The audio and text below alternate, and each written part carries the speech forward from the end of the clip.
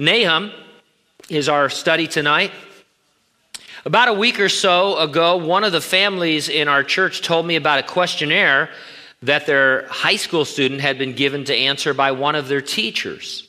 It seemed invasive and, at least in some parts, totally inappropriate. I won't go into the particular questions. I will say several of them were of a rather intimate, personal, sexual nature. This was geography class, by the way. I selected and copied a chunk of it. Have you ever done that? Do you know that you can select a large chunk of something with quotation marks at either end, and then you'll find out where people stole it from or plagiarized it from on the internet and stuff. And so I thought, well, where did this come from? It sounded like it wasn't made up, and so I did that. And I found out it's actually a questionnaire that's been developed to allow video gamers to create new fantasy characters for their role-playing adventures. And so it's like an inventory of questions you answer to create a fantasy character. And you go into all these crazy dimensions of their personal life. So it wasn't only age inappropriate, it was totally inapplicable to a high school student in that it was never intended as an inventory of adolescent beliefs and behaviors. It wasn't being used even for what it was intended for. It was, in a word, stupid. But was it also sinister? There we go, crazy Christians seeing the devil in everything, trying to shelter our kids. To which I say, you bet. At least to the sheltering part anyway. We're going to talk a little about kids tonight, touch on them in the book of Nahum. You might even call it a sort of children's story. God had sent Jonah to Nineveh, the capital of Assyria, to announce its destruction. As a result of Jonah's preaching, the population of the entire city turned to the Lord in genuine repentance and faith, and God spared the city. As Jonah sat complaining to God about having spared the city, God said to him, this is from Jonah 4:11, "Should I not pity Nineveh, that great city in which are more than 120,000 persons who cannot discern between their right hand and their left?" The 120,000 persons mentioned were the children in Nineveh. I'll tell you afterwards if you want, there's kind of a family joke about this passage, but I don't have time to go into it right now. And I'm too embarrassed anyway. But anyway, God had compassion upon the children. Now, Nahum picks up the story of those children and their descendants. His book is written about 150 years after the great revival under Jonah.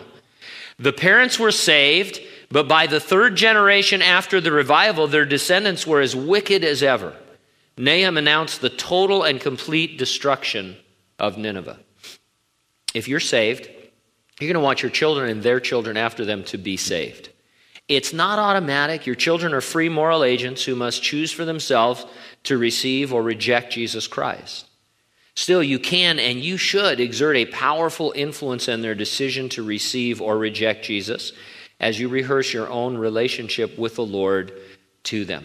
You all know people, don't you, who say that, you say, well, are you going to go to church? Or not Christians, non-Christians. Say, you know, what are you going to do? Well, I'm going to let my kids decide for themselves. Yeah, that's stupid. You don't let kids decide for themselves. You don't let them decide for themselves if they're going to walk out into the middle of the street, do you? Mommy, I want to go out and play. Decide for yourself where you want to play. You play in the fenced yard. You go next door where they raise pit bulls, or you can walk in the middle of the street. It doesn't matter to me. Just do whatever, because you are a free moral agent. Do whatever you want. When it comes to their spiritual life, people think, well, you know, whatever. And so we do want to influence our kids. We do want to shelter them. Now, in chapter 1, Nahum suggests an illustration to help parents get a handle on sharing Jesus with their kids. It's probably not how he intended it, but I think it comes off that way. It's in verse 7. It says, "The Lord is good, a stronghold in the day of trouble, and he knows those who trust in him." God was understood to be a stronghold. Nahum drew this from a historical incident. Look at verse 9. "What do you conspire against the Lord? He will make an utter end of it. Affliction will not rise up a second time. For while tangled like thorns and while drunken like drunkards, they shall be devoured like stubble fully dried. From you comes forth the one who plots evil against the Lord, a wicked counselor." Now, this one who conspired against the Lord and who comes forth plotting evil, the wicked counselor, this is a reference to the Assyrian Empire, of which Nineveh was the capital city. The words used here would remind the Jews of the story of the Assyrian siege against Jerusalem that's recorded in 2 Kings chapters 18 and 19. After the Assyrians had destroyed 42 outlying cities, they encamped against Jerusalem. King Hezekiah of Judah sought the Lord, and this is one of the great stories of the Old Testament. The angel of the Lord, one angel, the angel of the Lord, slew 185,000 Assyrian soldiers as they slept. The rest of the army thought it was a good idea to withdraw, and they would not rise up a second time, not against Jerusalem at least. Nahum was a witness to that siege and to the miraculous deliverance God wrought. He wrote shortly after that event. And so the picture I get is the Assyrian army encamped around Jerusalem, about to destroy it. The Jews safe inside because Jerusalem was God's stronghold. The picture you can draw from history is this: just as Jerusalem proved to be a stronghold against Assyria, so your salvation is a spiritual stronghold against the world. Scripture identifies the world around you as this present evil world. You're warned to avoid being corrupted by the world around you. The Apostle John said, 1 John 2:15, do not love the world or the things in the world. If anyone loves the world, the love of the Father is not in him. For all that is in the world, the lust of the flesh, the lust of the eyes, the pride of life, that's not of the Father, but is of the world. And the world is passing away, and the lust of it, but he who does the will of God abides forever. There is a certain warfare mentality that you must adopt in your walk with the Lord. You are at war with the world, whether you want to be or not. A lot of times people say, well, you act like there's a conspiracy in these things. There is a satanic conspiracy, you understand that. So when people are doing things, we're not saying, as Christians, we don't believe that people are getting together and having secret meetings about how they can serve the devil. They don't need to, because the Bible says they're already taken captive by the devil to do his will. They're in the world and they're influenced by the world, and he doesn't really need to draw them into a conspiracy. But behind the scenes, there is, of course, a satanic conspiracy against the Word of God, against the people of God. And it pops up from time to time, and we are at war against this. Questionable questionnaires are an example. I mean, it may not be the worst thing that ever happened in the history of the world, but it's just one of those things. You get up in the morning and you send your kids to school and you think everything's going to be great, and the next thing you know, they're saying, Mom, do I have to answer this question? It asks me if I'm still a virgin. What class? Geography. Probably not. And it created a stir. And so those are the kinds of things that are happening. It may seem harmless enough, or you may not think too much harm is done in a teacher handing out such a thing. But as I think back on my own growing up, I now wish more things I experienced had been filtered for me so I wouldn't have them in my mind, as it were.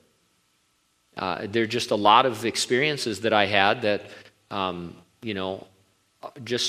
I really should have been sheltered from things and not exposed to certain things, and I would have been better off for it. God's salvation is your stronghold. You have his presence and the privileges of a personal relationship with him. These turn your enemies away and fill you with joy. You want your children to understand the safety and satisfaction of the stronghold as opposed to the subtle strategies of a world that is definitely seeking to corrupt them. Your kids need to know that the world is their enemy and that salvation is their stronghold. And they need to understand that salvation is a stronghold of the protection and peace of a personal relationship with God, not the prison of a rules and regulations religion. Now, having said that, inevitably your Christian children are going to accuse you of being overly protective. You're sheltering them too much. Their friends are all having a lot more fun than they are, et cetera, et cetera, et cetera. Now, all I'm saying is make sure you have a real, genuine, happy, joyous relationship with the Lord based on the liberty of grace and not the legalism that some people fall into, and then set the boundaries that the Lord wants you to set. And if your children think you're being too restrictive, they'll get over it one day. And better err on the side of boundaries than on no boundaries.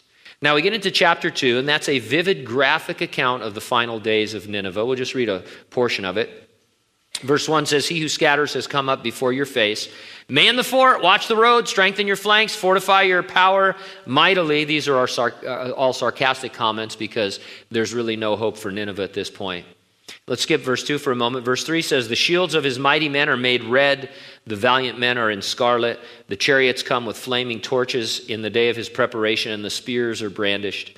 The chariots rage in the streets. They jostle one another in the broad roads. They seem like torches. They run like lightning. Already their shields were red with blood. Their chariots looked like flames of fire as they dashed here and there in the streets.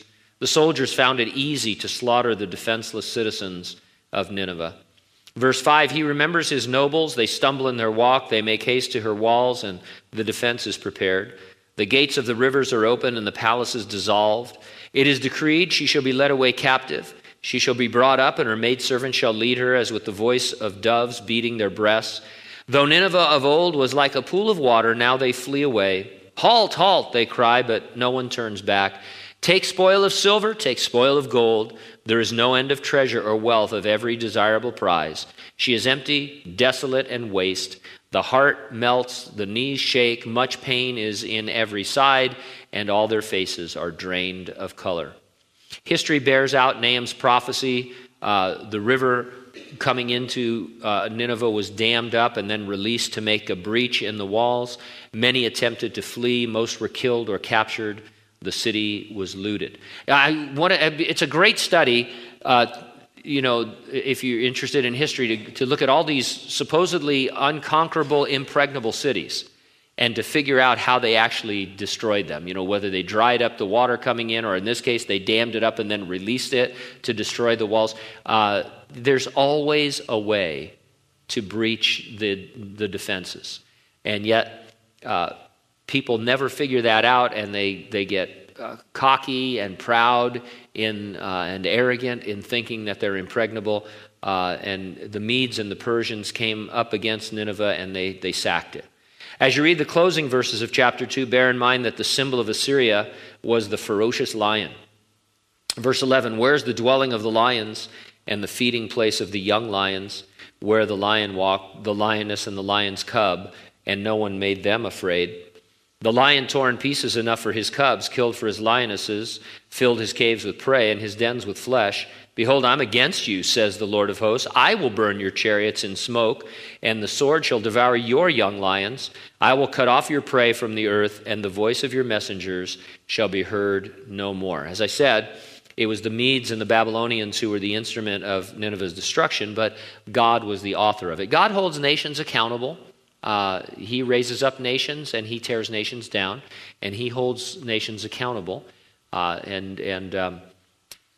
All of these nations at one point or another went beyond boundaries of decency and morality that the Lord would have set, and he found that he had to tear them down and destroy them. The Medes and the Babylonians took over, and then, of course, they had their day, and then they were destroyed as well. Now look back at verse 2. It says, the Lord will restore the excellence of Jacob like the excellence of Israel, for the emptiers have emptied them out and ruined their vine branches. The Jews had split into two separate kingdoms, as you know. Israel was the northern kingdom and Judah was the southern kingdom. The Assyrians had already completely overrun and destroyed the northern kingdom of Israel. They had emptied them out and ruined their vine branches. The southern kingdom, however, was spared. God had been their stronghold against the enemy. Nahum uses this to look far beyond to the end of human history and prophecy, and he sees in the end times that God will restore Israel and Judah as one nation under God. He looks forward to the future millennial kingdom after Jesus Christ has returned to the earth. We seem to talk about these things an awful lot, don't we? The rapture, the coming of the Lord, the millennial kingdom. That's because the Bible talks about them an awful lot. That's what Nahum is referring to. All of a sudden, these prophets, I love it in Peter's writings. He said the prophets, they desired to look into these things. They prophesied and they didn't know what they were talking about because in mid-sentence, they were talking about something that's still future to us, the return of the Lord and the establishing of his kingdom. Think of it this way. Nahum wrote after the Assyrian army had been turned away from Jerusalem, but he wrote before Assyria had been defeated. The Assyrians were still a significant enemy. In a sense, even though they had temporarily been checked, the Jews were still surrounded by them. And so Nahum tells his people to look beyond those present circumstances and see that Nineveh is going to fall. As long as they remained in the Lord's spiritual stronghold, walking with the Lord, they had nothing to fear from their enemy.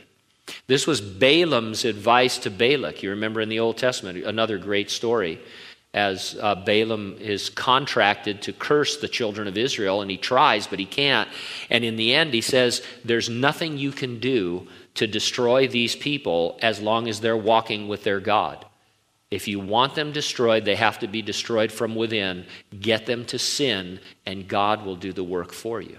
And so Balak sends prostitutes down into the camp, the Moabite women. The Israelite men start having sexual relations with them.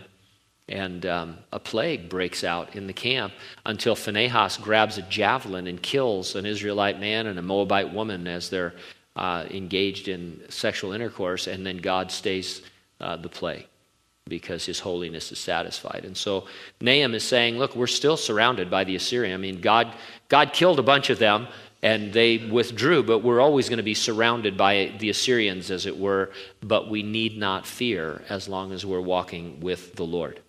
The world around us, this present evil world, is fallen, and it's going to fall totally. Instead of the book of Nahum, we have the whole Bible. We have many passages that describe the world as fallen and going to fall. As long as we remain in the Lord's spiritual stronghold, we have nothing to fear from the world. Your kids must be taught to look beyond what they see in the world.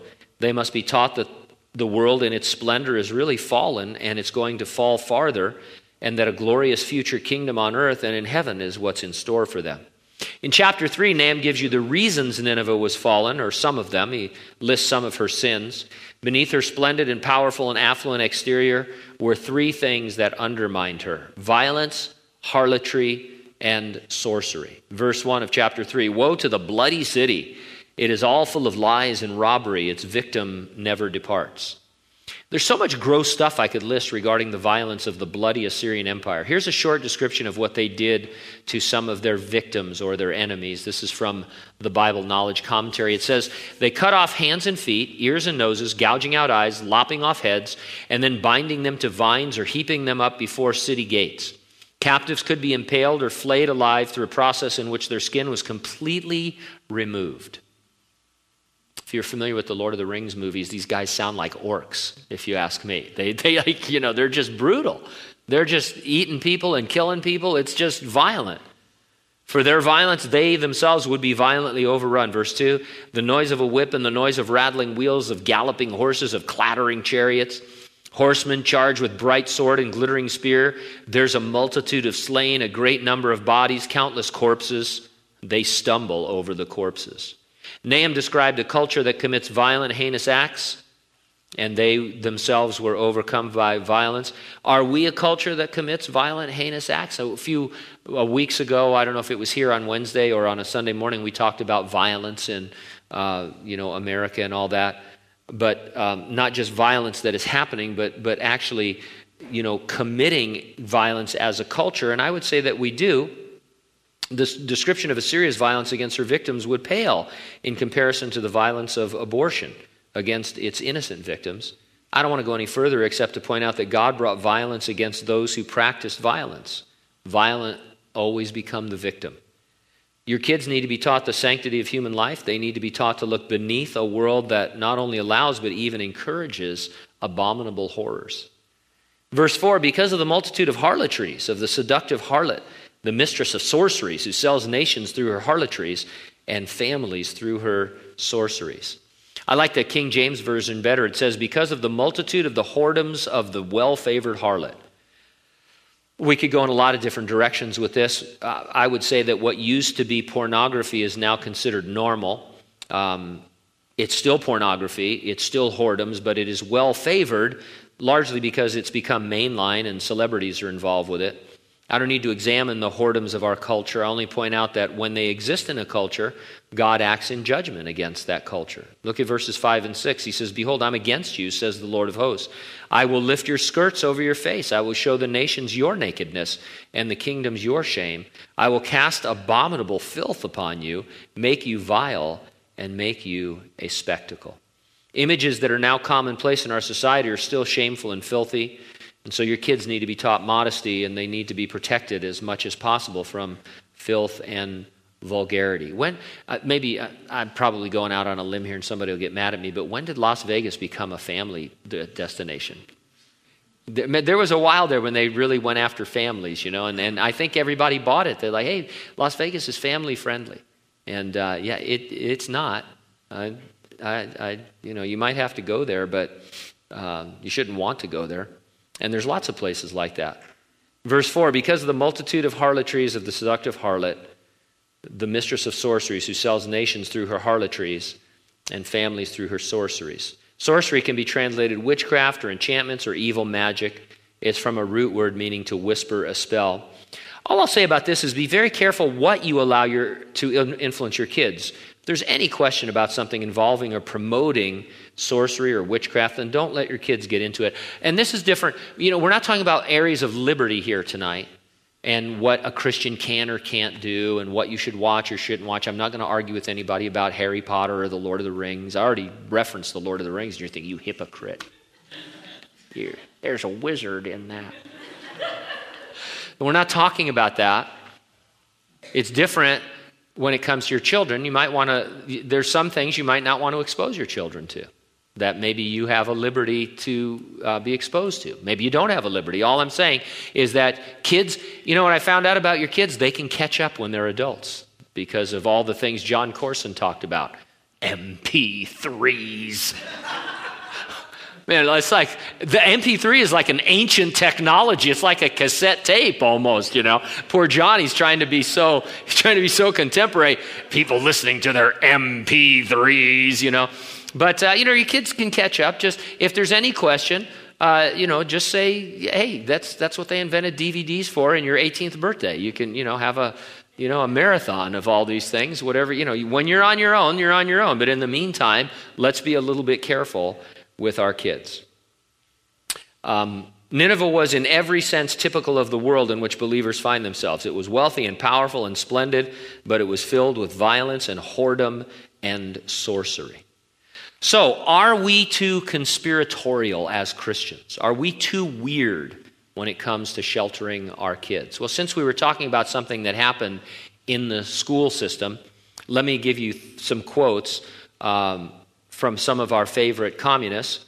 Karl Marx wrote, "The education of all children, from the moment that they can get along without their mother's care, shall be in state institutions at state expense."